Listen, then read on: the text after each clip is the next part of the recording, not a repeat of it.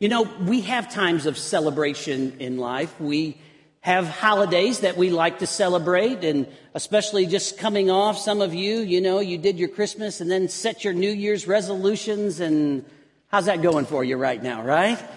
We're into March now. We have celebrations not only of holidays, but we have personal celebrations of weddings and wedding anniversaries and birthdays. We enjoy those kinds of celebrations as well. But there are times in life where everything is not celebratory.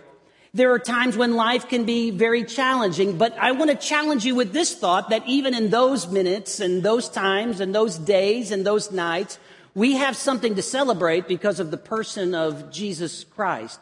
Jesus and the message of the gospel, which was just kind of portrayed for us on the video, the good news going out that Christ died for our sin and rose again, is the greatest news of all. And that's what we're going to focus and center around today, is the person of Jesus and the good news that he brings to each one of us today.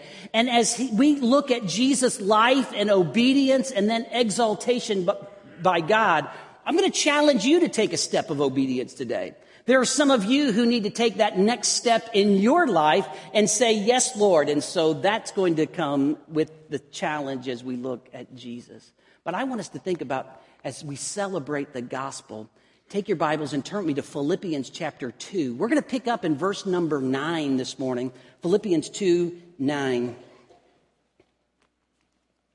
Philippians 2:9. It begins with the word therefore. Keep your Bible open because we're going to go back and look at and see why that therefore is there. Therefore, God also has highly exalted him and given him, Jesus, the name which is above every name, that at the name of Jesus, every knee should bow, of those in heaven and those on earth and those under the earth, and that every tongue should confess that Jesus Christ is Lord, to the glory of God the Father. And with that, let's pray. God, thank you for your word. Speak to us today. Lord, you know where every person is. You know what's going on in their heart and life. Encourage them in Christ today. Challenge us to be all that we can be for Jesus through the Spirit today. In your name, amen. We find in Philippians 2:9 this awesome passage of God exalting Jesus and giving him the name that is above every other name. And yet, this picture doesn't necessarily just focus on his exaltation, but we see the verses before that showing us the humiliation of Jesus.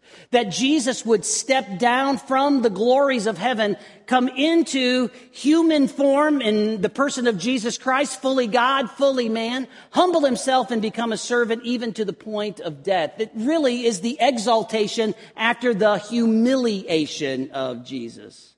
I don't know about you, but when we think about being humbled, it's often not one of those things that we revel in, that we enjoy. What we find is that pride really ruins everything. Pride ruins everything. When you've been around someone and they've accomplished something, but then they were so puffed up and filled with pride, they weren't fun to be around anymore. It's not fun to be around braggarts and proud people. We really find that pride is the first sin that's recorded. It was the one that caused Lucifer to get kicked out of heaven, and also the sin that caused Adam and Eve to get kicked out of the garden. And pride is still thriving throughout our world today as maybe the most and severe and greatest sin of all. And yet Jesus shows us how to live a humble life in Philippians 2:5-8. He says, let this mind be in you, which was also in Christ Jesus, who being in the form of God, did not consider it robbery to be equal with God. But he made himself of no reputation and took upon him the form of a servant and was made in the likeness of man. And Philippians 2:8 says, and being found in the fashion of a man, he humbled himself and became obedient unto death, even the death on the cross. But God did not leave him there.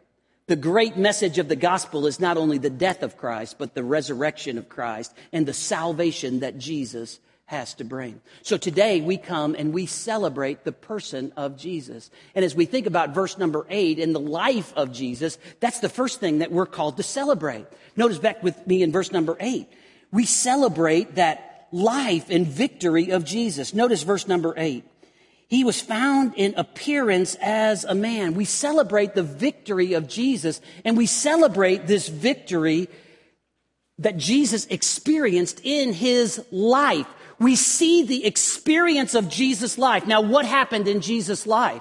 Well, Jesus faced temptations just like you and I do, Hebrews 4:15 says. That he faced and was in all points tempted as we are, yet without sin.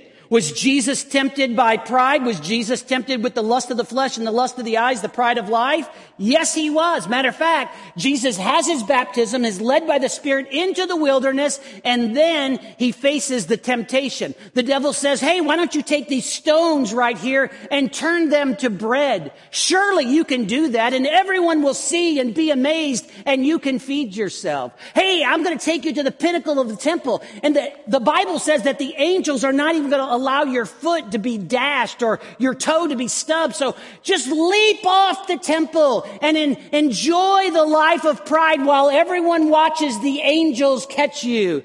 And then he takes him to a high mountain and says, all of these kingdoms can be yours if you will just bow to me. And we find that Jesus resists them all.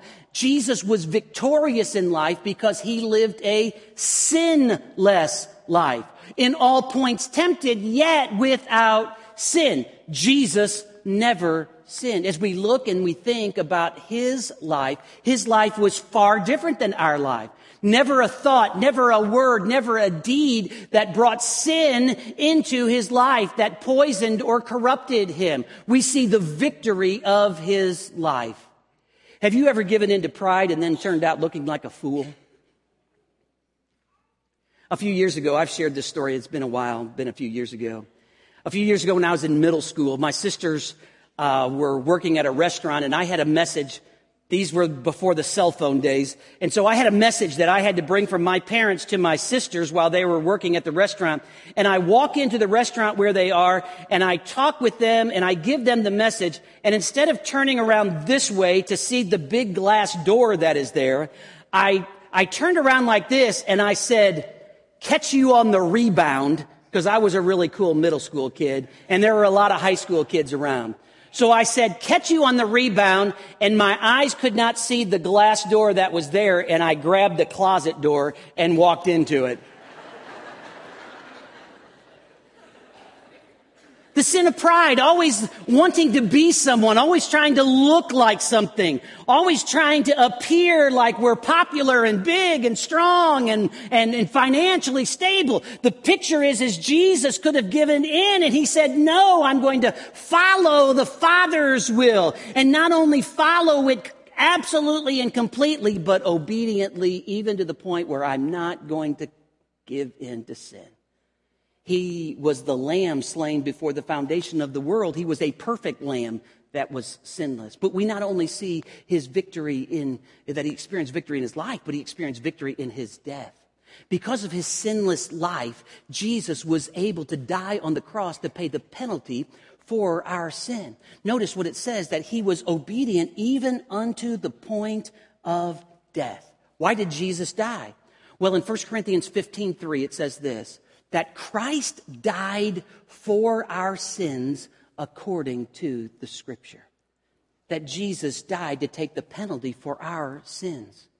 He died to pay our punishment. A few years ago, I went to court with a friend. He was a good, honest businessman, but trusted somebody who was untrustworthy, and so because of that, got in trouble. And as he went to court, they didn't put him in jail because of what had happened, but they did fine him. And he didn't have the money to pay. And I watched his kids, his adult children, stand and pay the thousands of dollars that he was fined. It wasn't their problem. They didn't do anything wrong. They didn't trust someone untrustworthy. Dad did. But when it came time to pay the fine, they paid it. And that's exactly what Jesus did for us. When Jesus died on the cross, he did not die just as an example of love or as a good example of how someone should live or as a martyr. Jesus died to pay the penalty, to take the punishment for our sin. Having done nothing wrong in his life, he did not deserve to die. The wages of sin is death. But we did. And so instead of us dying, Jesus took our death. Now, physically, we will all die. But spiritually, we do not have to die because Jesus died on the cross for our sin. But the great news is Jesus not only experienced victory in his life and in his death, but also in his resurrection. Notice in verse number 9, as we see the tide turn and that conjunction, that contrasting conjunction, therefore, he was moving in the way of humanity and dying for our cross. But therefore, God took this one who humbled himself and exalted him. Jesus is not dead. Jesus is alive. Remember in Matthew chapter 28, as those women rushed to the tomb on Sunday morning, and the angel said, "Don't be afraid. He is not here. He is risen. Come see the place where he lay." Jesus is not there. Or as 1 Corinthians 15:3 adds on, Christ died for our sins according to the scripture, and that he was buried and rose again the third day according to the scripture. Today, we're going to celebrate the Lord's Supper. The Lord's Supper is a picture of the death of Christ. When you take of that bread, it's a picture of his body. His body was beaten and bruised. He was beaten for our sin. He took the punishment that we deserved. And as you take that piece of bread and you gnash it in your teeth, it gives a picture of what Jesus went through when he suffered on the cross. Then you'll take the juice, the fruit of the vine. That's a picture of his blood that was shed for us. And by partaking of that, we're saying, I am trusting in Jesus Christ alone and his blood as the only way of forgiveness. Today we will celebrate baptism. And baptism is a picture as someone comes into the water, the picture of the life of Jesus. And then Jesus died and was buried. But Jesus didn't stay dead. He rose again. Up from the grave he arose, and the picture is because of that, there's our life as well. That we had sin in our life, and God buries that and gives us a new life in Christ. So we have something to celebrate because we have someone to celebrate, and that is the person of Jesus Christ. We celebrate the victory of Jesus. But we not only celebrate the victory of Jesus, second, notice with me, we celebrate the authority of Jesus. Notice what it says in verse number 9. Therefore God has given him a name that is above all other names. We celebrate the authority of Jesus. And we think about the authority of his name. There are names that can be used, and when you drop that name, it screams an expert, someone who has authority, someone who is in control. And notice what we see in verse number 9, that picture of Jesus. God has highly exalted him and given him the name which is above every other name. Jesus' name carries authority. Now listen, there are a lot of names of Jesus that are used throughout the scripture. In 1 John chapter 2 and verse number 1, it says, "My little children, I write these things to you that you may not sin. But if anyone sins, we have an advocate with the Father, Christ Jesus the righteous." He is our advocate. Revelation 1:8, he is the Almighty, the Alpha and Omega. Revelation 3:14, he is called the Amen. In Hebrews 12:2, he is called the author and finisher of our faith. He is the begotten of the Father in John 1:14. He is the beloved in Ephesians 1:16. And it tells us that we as believers are accepted in the beloved. We're accepted in Christ because of what he has done. In 1 Timothy 6:15, it calls Jesus, it gives his name blessed. He is blessed We find in John 6:35, Jesus declares, I am the bread of life. In Matthew 9:15, he is called the bridegroom. In Revelation 22:16, he is called the bright and morning star. In Joshua 5:14, we see that picture of the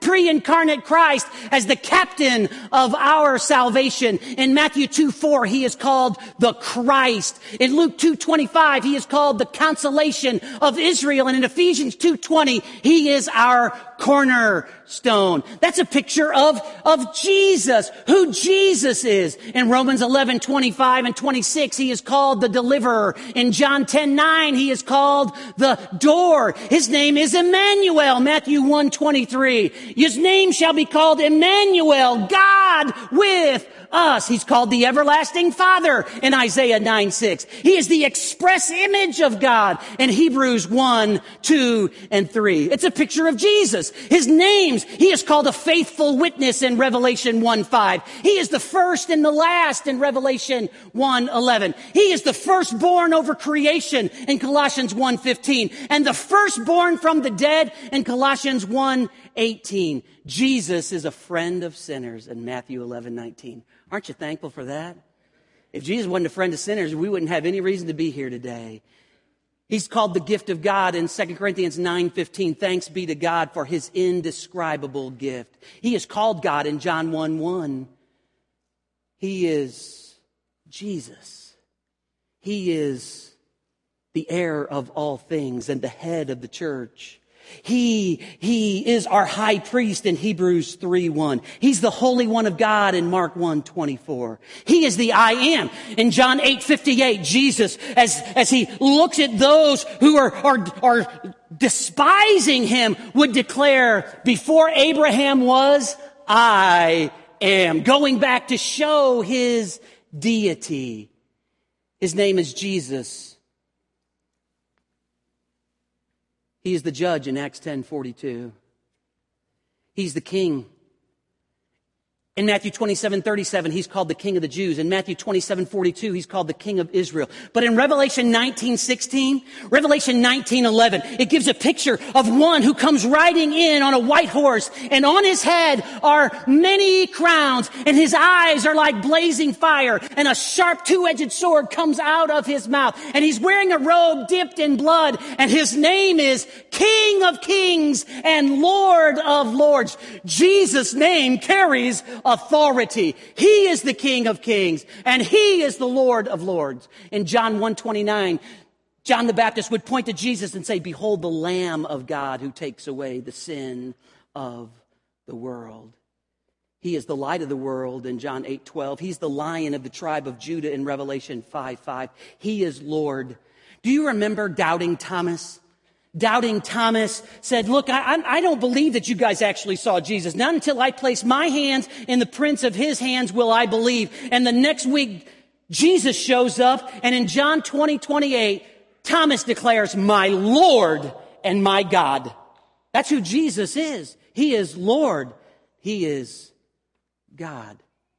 He is a man and a mediator. In 1 Timothy 2:5 and 6, for there is one God and one mediator between God and man, the man, Christ Jesus. He is that mediator. He's also the Messiah. He's the man. He's a mediator. John 1:41 says he's the Messiah. In 1 Timothy, as it calls him the man and mediator, then John calls him the Messiah, but Isaiah 9:6 calls him mighty God.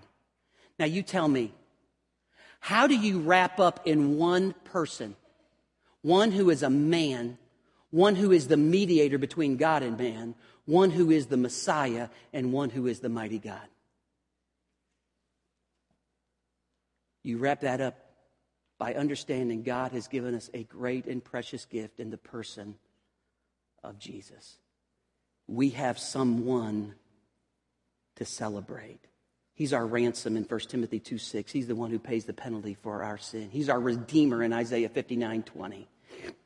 He's called the resurrection and the life in John 11:25 and 26. He's our Savior. Do you remember when the angel came to the shepherds and said, behold, I bring you good tidings of great joy, which will be to all people. For unto you is born this day in the city of David a Savior, which is Christ the Lord. We have a good group today, and I can say one thing about all of you. You're sinners. And that's why God sent a Savior. That's why God sent a sacrifice in Ephesians chapter 5 and verse number 2. That's why God sent his Son. Jesus is called the Son of God in John 20:31. He's called the Son of Man in Luke 19:10. He's called the Son of Righteousness with healing in his wings in Malachi 4:2. It's the picture of Jesus, the names of Jesus. He's called the teacher and the true vine. He's the way, the truth, and the life. He's our wonderful counselor. He's the Word. That's who Jesus is. That's why we have a reason to celebrate. We celebrate the name of Jesus, but we understand that God has given Jesus not just a name and not just names that give a description of who he is, but a name that is above every name. Jesus is Lord. Jesus' name carries authority. But notice what it says in the text, that every knee is going to bow to his authority, that God has given him a name that is above every other name. And that one day every knee is going to bow. And it starts in the heaven.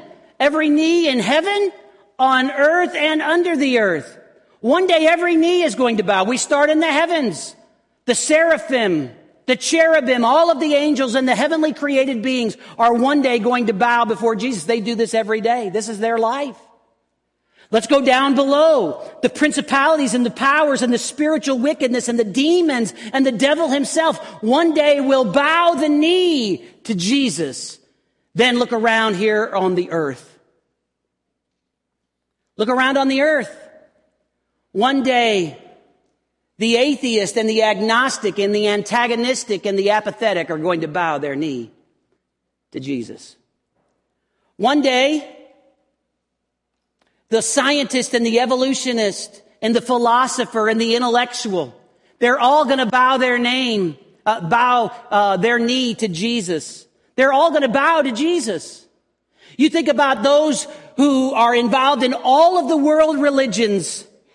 They're believers in different things. One day every knee is going to bow to Jesus.